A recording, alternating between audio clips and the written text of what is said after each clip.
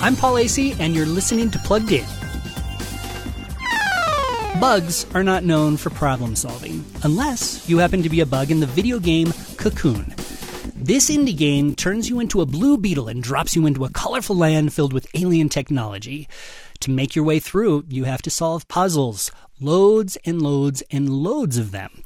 But here's the twist. Along the way, you find orbs that contain their own worlds and, of course, their own puzzles. And that leads to a veritable nesting doll's worth of problems to solve.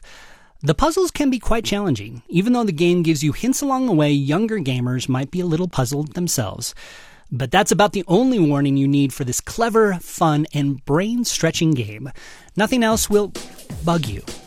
Want more game reviews? Spread your wings and flutter over to PluggedIn.com. And be sure to listen to The Plugged In Show wherever you get your podcasts. I'm Paul Acey for Focus on the Family's Plugged In.